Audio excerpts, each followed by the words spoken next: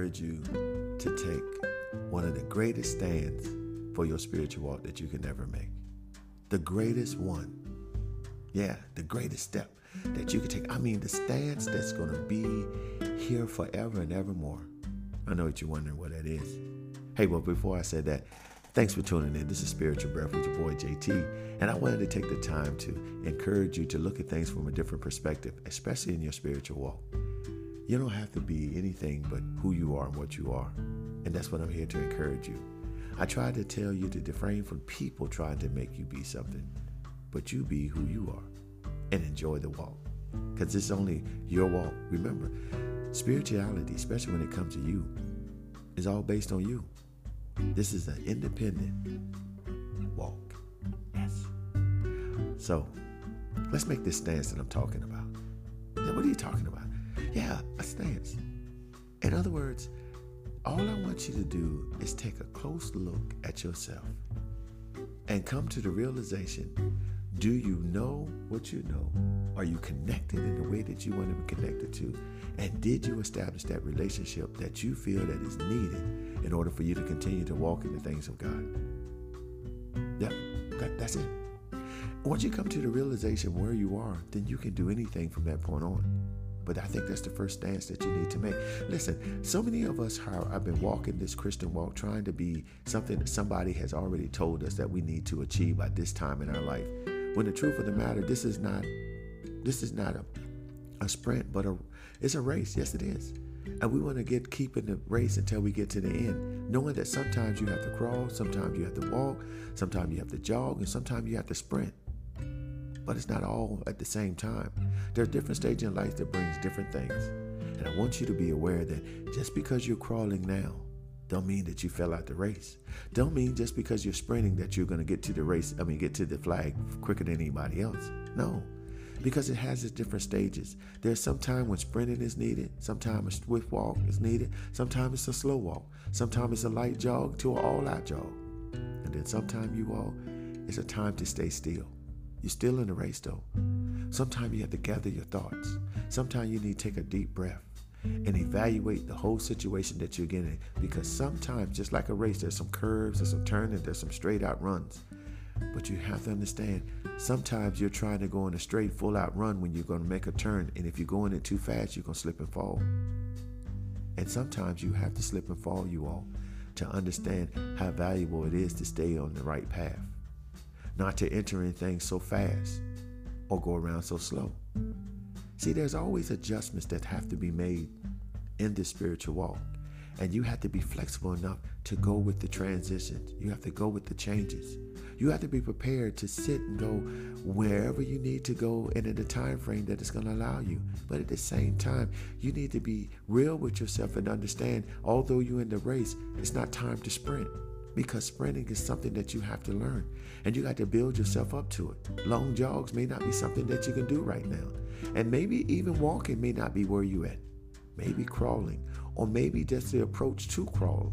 Getting your mindset that you're ready to make a move might be the first step that you need to make. Stop allowing people to tell you to sprint when you're not even sure if you can take a first step. So let's step back. Let's look at this. Are you trying to run a marathon now when you're in a 40-yard dash? Or are you trying to do a dash in a marathon?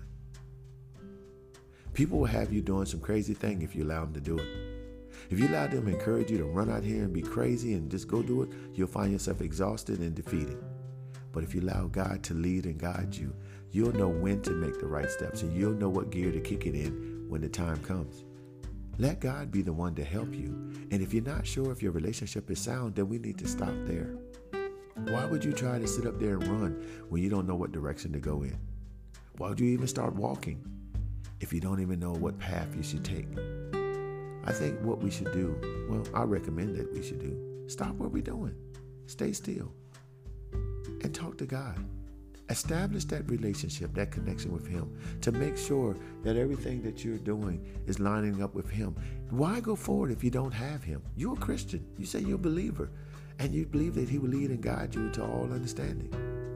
And you trust that to happen. And if you don't trust it, let's work on it. Let's work on getting that right first. Let's make sure that things are lining up the way they need to line up before we go ahead and enter into anything. I mean, many Christians fail because they enter into the race wrongly. They go in there and think it's time to sprint, or the time to go jogging, when all they need to do is get on the starting block. That's all they had to do for this week, just to make sure that they're ready to get into the race. That was it. But you'll have people to come up and tell you, you're in the race, start running. Didn't you hear the sound? Yeah and no. I didn't hear no sound to start. I didn't see the guy line up with the gun and he's going to pull the trigger. I didn't even see him here. All I see is me on the blocks. And maybe that's all you need to see. Maybe all you need to do is just show God that you're willing to start the race and waiting for him to tell you when to engage, when to release off the blocks. Listen, you all. This Christian walk is an independent walk. Only you can do it. Yes, God will send people out to help you and encourage you. But I want you to always remember to seek God first before you do anything. Stop allowing everybody and their uncle to tell you, let's go, let's go. You don't have to be in a hurry for anything unless God tell you to. And if he did, he's going to equip you to do it. And you may start off just getting on the block and he'll tell you put your first foot down. Didn't the Bible says the steps of a righteous man is ordered by the Lord? That's it. Let him order your first step, and then he'll tell you, hey, your first step may be kneeling down in the crawl. That might be the first step. And then as you get comfortable crawling, then he develops you into a walk, and then et cetera, et cetera, et cetera. When you look at a kid, not all kids crawl. Some of them start walking. They bypass the walking stage, the crawling stage. Then some stay long in the crawling stage. It depends. Every child is different, just like you. You're different. Identify your uniqueness and be that. Embrace it. Go forth with that. Don't allow anybody to try to get you changed from what makes you you. You have to learn to embrace the relationship that you have with God, no matter how unique it is. You want that to stand out when everything else has failed. You want to know that everything you're doing is because he's leading you. And if you don't know, you stop until you get clarity on who's speaking to you. And the only way you're going to do that is to have a reality check. Get in the Word, get in your study, get in your pray, and see if God is speaking to you. And if he's not, then get with someone to help you to understand or help you to graduate or develop that system, that which you need to have in place so you will know that you're serving a God that is talking. I always tell people, why would you serve a God that don't talk to you? How do you know you're even serving him? Why would you connect to something that never has dialogue with you? Everybody needs to know where they stand. They need to know if they've been accepted. They need to know if their work is appreciated or approved, or if they're going in the right direction. And if that being said, wouldn't you want to establish that relationship that would lead and guide you and direct you into all things? I think so. Better yet, I know so. So I want to encourage you today to know that you can do all things, but you need to have a reality check to make sure that the things that you need are in place, those vital things are in line, that you have a connection, a relationship, and you trust in the Holy Ghost to lead and guide you and direct you. And as you're in the race, knowing that you can look for him to give you guidance and direction, him being the Lord Jesus Christ, your Lord and Savior, to guide you into all things, along with the Holy Spirit to speak life and direction and purpose into you.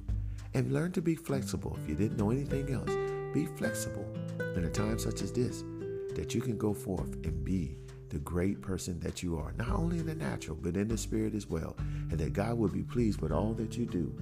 So I encourage you, go out, get in a race. Just know what leg of the race that you're in.